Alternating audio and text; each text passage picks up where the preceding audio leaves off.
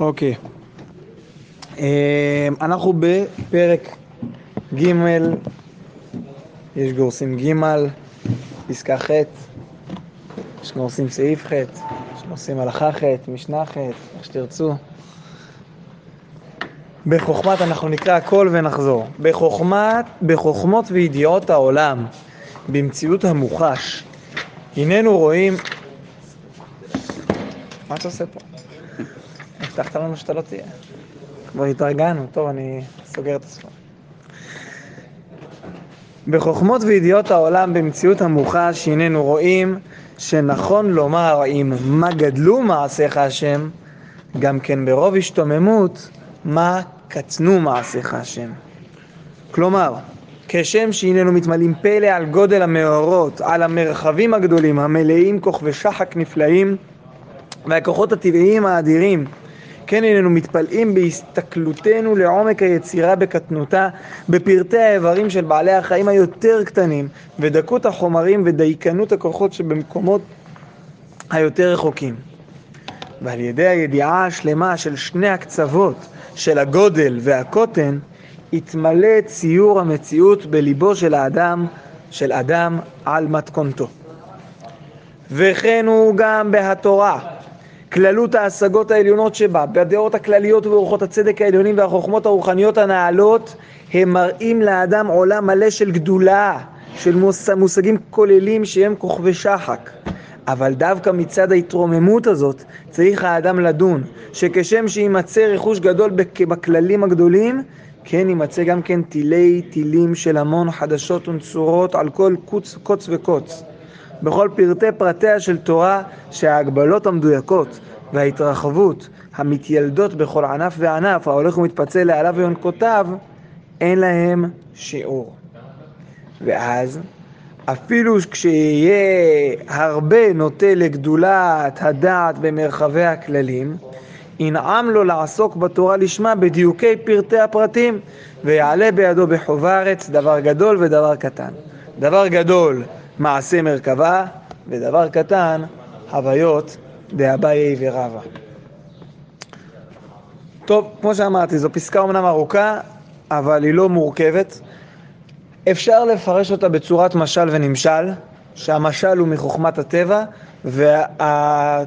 והתורה זה הנמשל, אבל אני חושב שלא ככה. אני חושב שיש פה תנועת נפש, שאנחנו פוגשים אותה גם בחוכמת הטבע וגם בחוכמת התורה. אני אכנס לתנועה הזו דרך משהו שהרב קוק אומר לקראת הסוף, אבל אני חושב שהוא מבהיר לנו טוב מאוד מה קורה פה בפסקה. יש פה ענף שהוא מתפתח משני כיוונים. מצד החיבור שלו ליונקותיו, מצד החיבור שלו אל כלל העץ, ומצד ההתפתחות שלו לעלים, לפרטי הפרטים. ושניהם חייבים לזרום, שניהם חייבים להמשיך. יכול להיות שאתה יכול לקלוט את זה כצמצום או את זה כעיבוד דרך ומשמעות, אבל אתה חייב את שניהם. ומכאן לתחילת הפסקה. בחוכמות וידיעות העולם במציאות המוחש הננו רואים שנכון לומר אם מה גדלו מעשיך השם, גם כן ברוב השתוממות מה קטנו מעשיך השם. המדע שלפני 100, 200, 300, 400, 500 שנה וכן הלאה, לא אותו מדע כמו של היום. למה אני מתכוון? אם לפני 800, 900 שנה העסק היה בעיקר עם העולם, החל ממיקומו בין גרמי השמיים, עיין ערך הרמב"ם, ובעצם כל הפילוסופיה בת זמנו, או המדע בין זמנו, ואם זה צורת העולם, אם זה בעצם התעסקו עם הגודל. ולאט לאט ככל שעוברים השנים, המדע הלך וצמצם את המחקר שלו בקוטן. עד כדי שידע להגיד לך שבתוך סנטימטר אור שיש לך על הגוף יש 15 מיליון חיידקים. עד שמנסה לחקור חלקיקים של תאים, ובעצם המדע מתעסק בעיקר עם הקוטן הכי קטן שיש. ופתאום רואים שגם הקוטן הזה, איזו השפעה ואפקט אדיר יש לו. לפני 800 שנה סביר להניח שלא היו יודעים להגדיר, בטח לא את הצורה המצחיקה הזאת של הקורונה, ובכלל לא יודעים מה זה, יש פה מגפה, מבחינת זה, יש פה זבל זורם ברחובות, הנה זו מגפה, או דבר אחר. ובאמת זה לא משהו שהיינו יכולים לתפוס. אבל המדע בא והלך וצמצם מקרספ את המחקר שלו לחלקיק הכי קטן.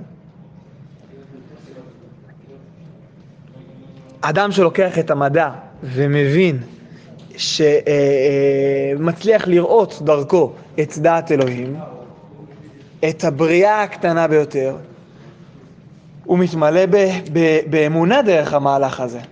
אף על פי שבאמת זה לא היה כזה מובן מאליו. מה גדלו מעשיך השם, מה קטנו מעשיך השם, זה לא חידוש של הרב קוק. אנחנו רואים את זה בכמה ראשונים, אני הבאתי פה 3. כוזרי, חוברת הלבבות ועיקרים. נתחיל דווקא מהכוזרי. אומר במאמר, לזה נתחיל מזה כי הרב צבי יהודה מציין לפה. מאמר א', פסקה סמכת. לפי שעה די לי בטענות האלה שהן טענות מספיקות בשער הזה. אם יערכו ימי חברותינו, עוד לבקש ממך כי תביא לי ראיות חותכות. חזור אפוא להמשך סיפורך וספר לי איך הכן התיישב בדעתכם הדבר התמוה הזה, שהבורא הגופים והרוחות והנפשות והשכלים והמלאכים אשר הוא מרומם ומקודש וניסה מקדש שישיגו השכלים. אתה מדבר איתי על אלוהים גדול, נשגב, רם ניסה, ומצד שני יש לו התחברות עם בריאה שפלה זו מעושת החומר. אמנם בריאה זו נפלאה בצורתה, אך הלא גם בקטן שברמסים יש מפליאות החוכמה, מה שאין הדעת יכולה לעמוד עליו. די לי בדבריך, אומר החבר, אלא שלא אצטרך להשיבך ברוב דברים. חוכמה זו הדרושה לבריאת הנמלה, למשל, שימו לב, זה בעצם היצור הכי קטן שגם בחובת הלבבות הוא מביא דוגמה מהנמלה. זה מעניין. החיה המוגדרת הכי קטנה הדרושה לבריאת הנמלה, למשל, האם תתייחס אותה לגלגל השמיים או לכוכב או לזולתם, ולא לבורא בעל היכולת, השם שיעור לכל נברא, נותן לכל דבר חוקו ללא תוסף ולא חיסרון? ממשיך לדבר לגבי הטבע. מגיע חובת הלבבות, וכותב, והחוכמה נראית בקטני היצירות וגדוליהן, כי כוח החוכמה נראית ביצירת הפיל לפי גודל גופו, איננו יותר נפלא מכוח החוכמה נראית ביצירת הנמלה, לפי קטנותה. אך כל אשר, ופה יש פה איזה משהו הפוך דווקא, אך כל אשר תקטן היצירה, יהיה כוח החוכמה והיכולת נראה בה יותר. ההפך הגמור מהמדע בן זמנם. המדע בן זמנם הלך ופישט את הדברים לגודל, והם אמרו, לא, לא, לא, לא, אל תחיה בסרט, אתה מדבר פה על קטני הקטנים, שם אתה מוצא את ריבונו של עולם. יהיה כוח החוכמה והיכולת נראה בה יותר, ותיקון הבורא יותר נפלא ונראה ממנה. וזה יורה כי כולם מחשבות חושב אחד ובורא אחד, והוא מדבר מכאן על אחדות השם. אם הכוזרי דיבר על הטבע, חוד אבות מדבר מפה על אחדות השם. והמקור האחרון בעיקרים, רק רגע, כן. זה.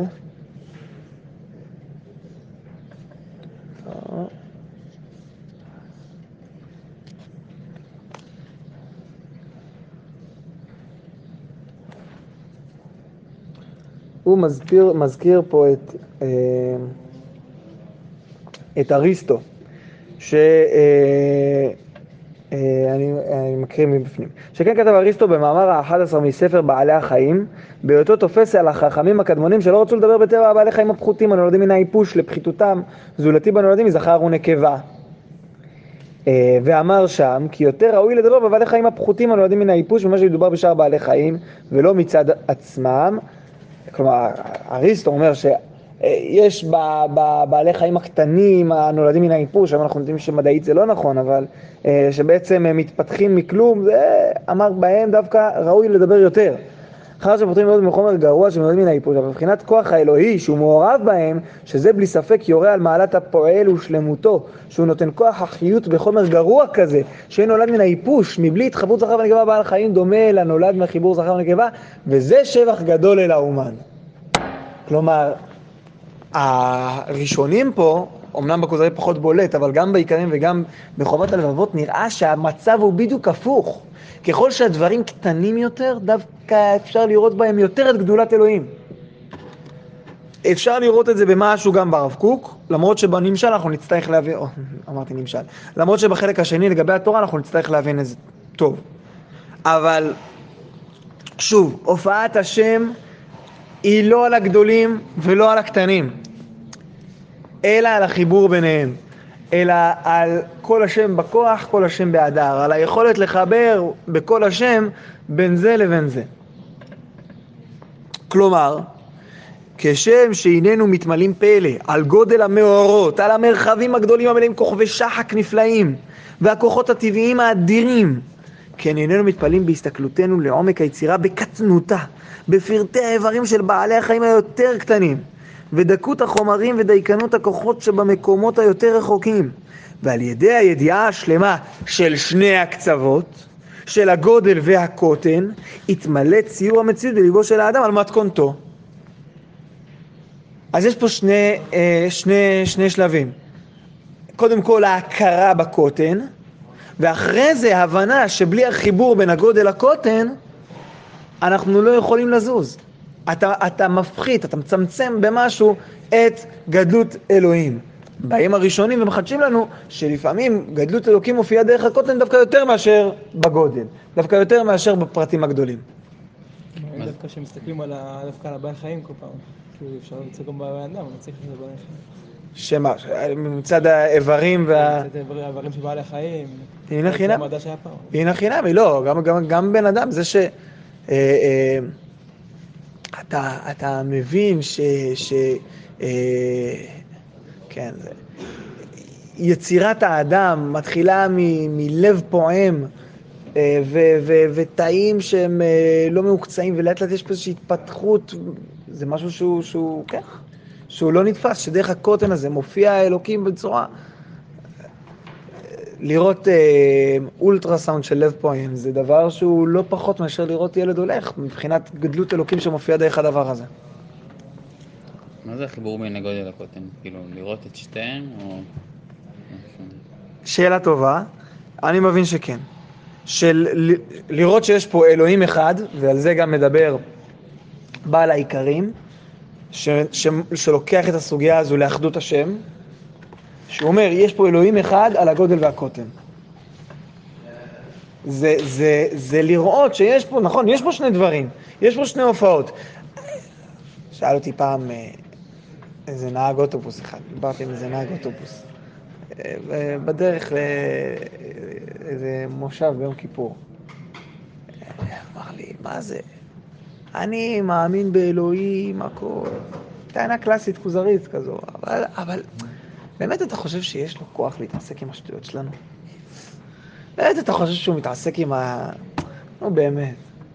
רפואה של זה, רפואה של פה, רפואה של שם. מה אכפת לו מה אני עושה? אכפת לו מה אני הולך, מה אני חוזר, מה אני... השטויות הקטנות, עם זה הוא מתעסק. יש לו פה עולם, יש לו פה מציאות, יש לו פה... אלוהים זה דבר ענק, לא ענק, עצום. כשאמרת שהוא עצום ולא מתעסק בפרטים, צמצמת אותו. כלומר, דווקא הגודל שלו הוא ההופעה שלו דרך זה וזה יחד. כלומר, גם דרך הופעת הטוב האלוקי בעולם, במציאות כולה, הגאולה המושגית, וגם דרך הרפואה הפרטית של משה בן שרה, שיהיה לרפואה. עד לשם. וגם עד לרגב אדמה אי שם בחולות השומרון. גם שם ריבונו של עולם מופיע. גם זה שייך למלכות, להנהגת השם בעולם. האחדות הזאת זה החיבור של גודל וקוטן.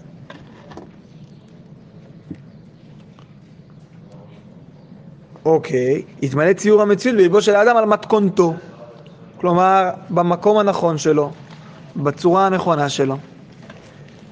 ופה אנחנו עוברים לצד השני שיש בו גם את התנועה הזו. וכן הוא גם בהתורה, כללות ההשגות העליונות שבה, בדעות הכלליות ובאורחות הצדק העליונים והחוכמות הרוחניות הנעלות, הם מראים לאדם עולם מלא של גדולה, של מושגים כוללים שהם כוכבי שחק. התעסקות עם צדק אלוקי, עם האמונה, עם אחדות השם, עם השגחה, במובן הכי עמוק שלה, עם זה שהשם מופיע במציאות, עם זה שסוף ברוך הוא צמצם עצמו עם נסירה, עניינים. עלית גבוה, הצמחת כנפיים, אוקיי, עכשיו בוא תקשיב משהו. אבל דווקא מצד ההתרוממות הזו, צריך האדם לדון שכשם שימצא ריחוש גדול בכללים הגדולים, כן נמצא גם כן טילים של המון חדשות ונצורות על כל קוץ וקוץ. דווקא על ידי אדם שעלה ללמעלה, שהכיר את ריבונו של עולם דרך הגדלות, דווקא אתה, בעל אמונה כזו, בעל לימוד אמונה כזו, אני מצפה ממך שאתה תצליח למצוא אותו גם בקטנות, גם במעשים הפרטיים, בכל קוץ וקוץ. דווקא רבי עקיבא, שעלה הכי גבוה, שהגיע למקומות הכי עצומים, כן, היה ראוי שתינתן תורה על ידו, נכנס לפרדס, דברים שמצד הגודל שבהם, אין להם שני, משה רבנו. רבי עקיבא משה רבנו. ממשה ועד רבי עקיבא לא קם כמשה.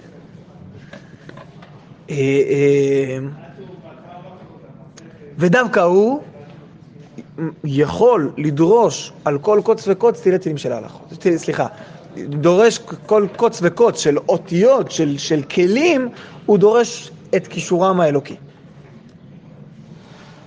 בכל פרטי פרטיה של תורה, שההגבלות המדויקות וההתרחבות המתיילדות בכל ענף וענף, ההולך ומתפצל לעליו ויונקותיו, אין להם שיעור.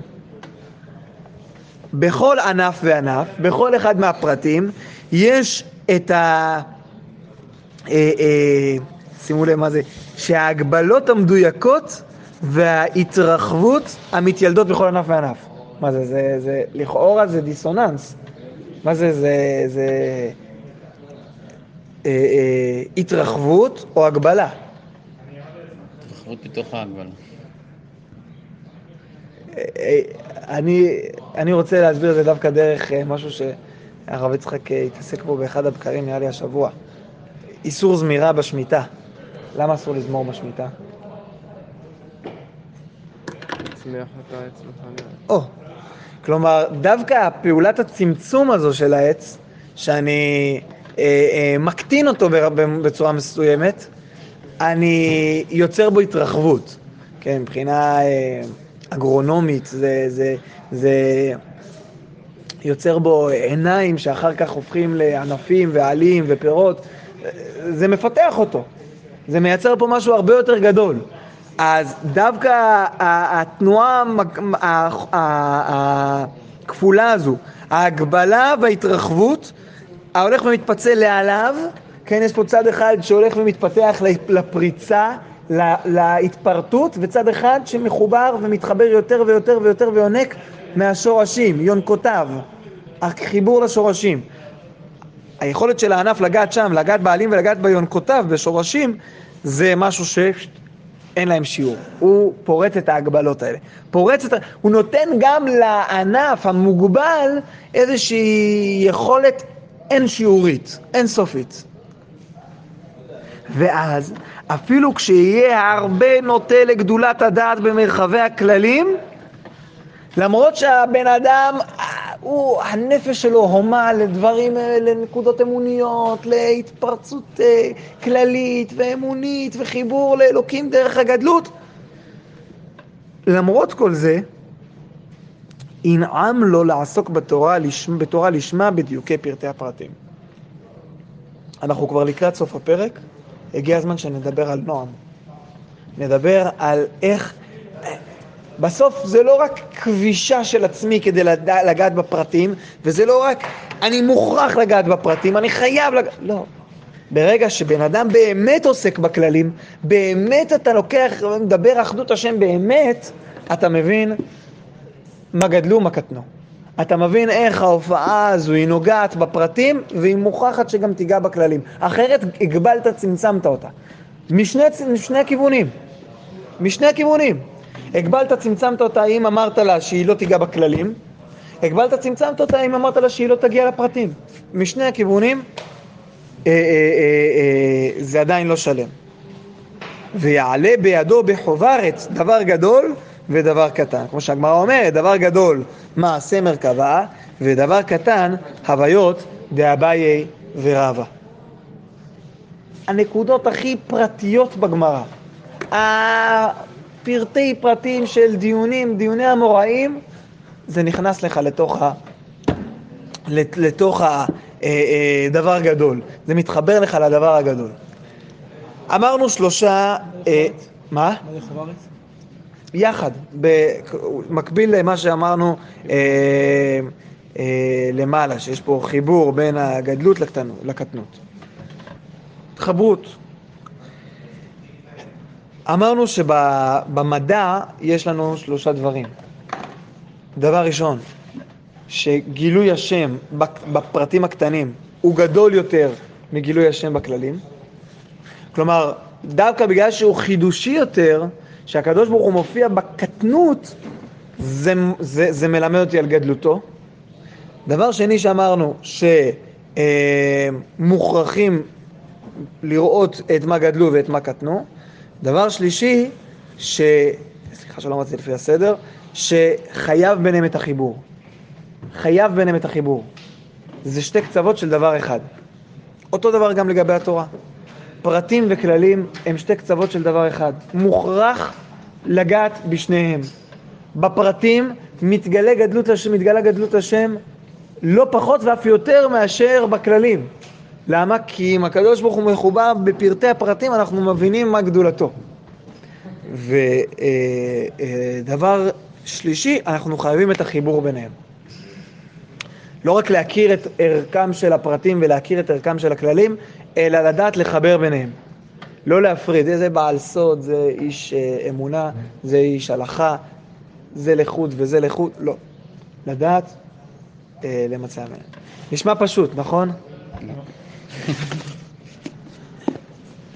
קובץ ג' ריש כ"ב. מי יודע את עומק צערי ומי יוכל לשערו? הנני כלוא במצרים רבים, בגבולים שונים, ורוחי שואף למרחבים נישאים.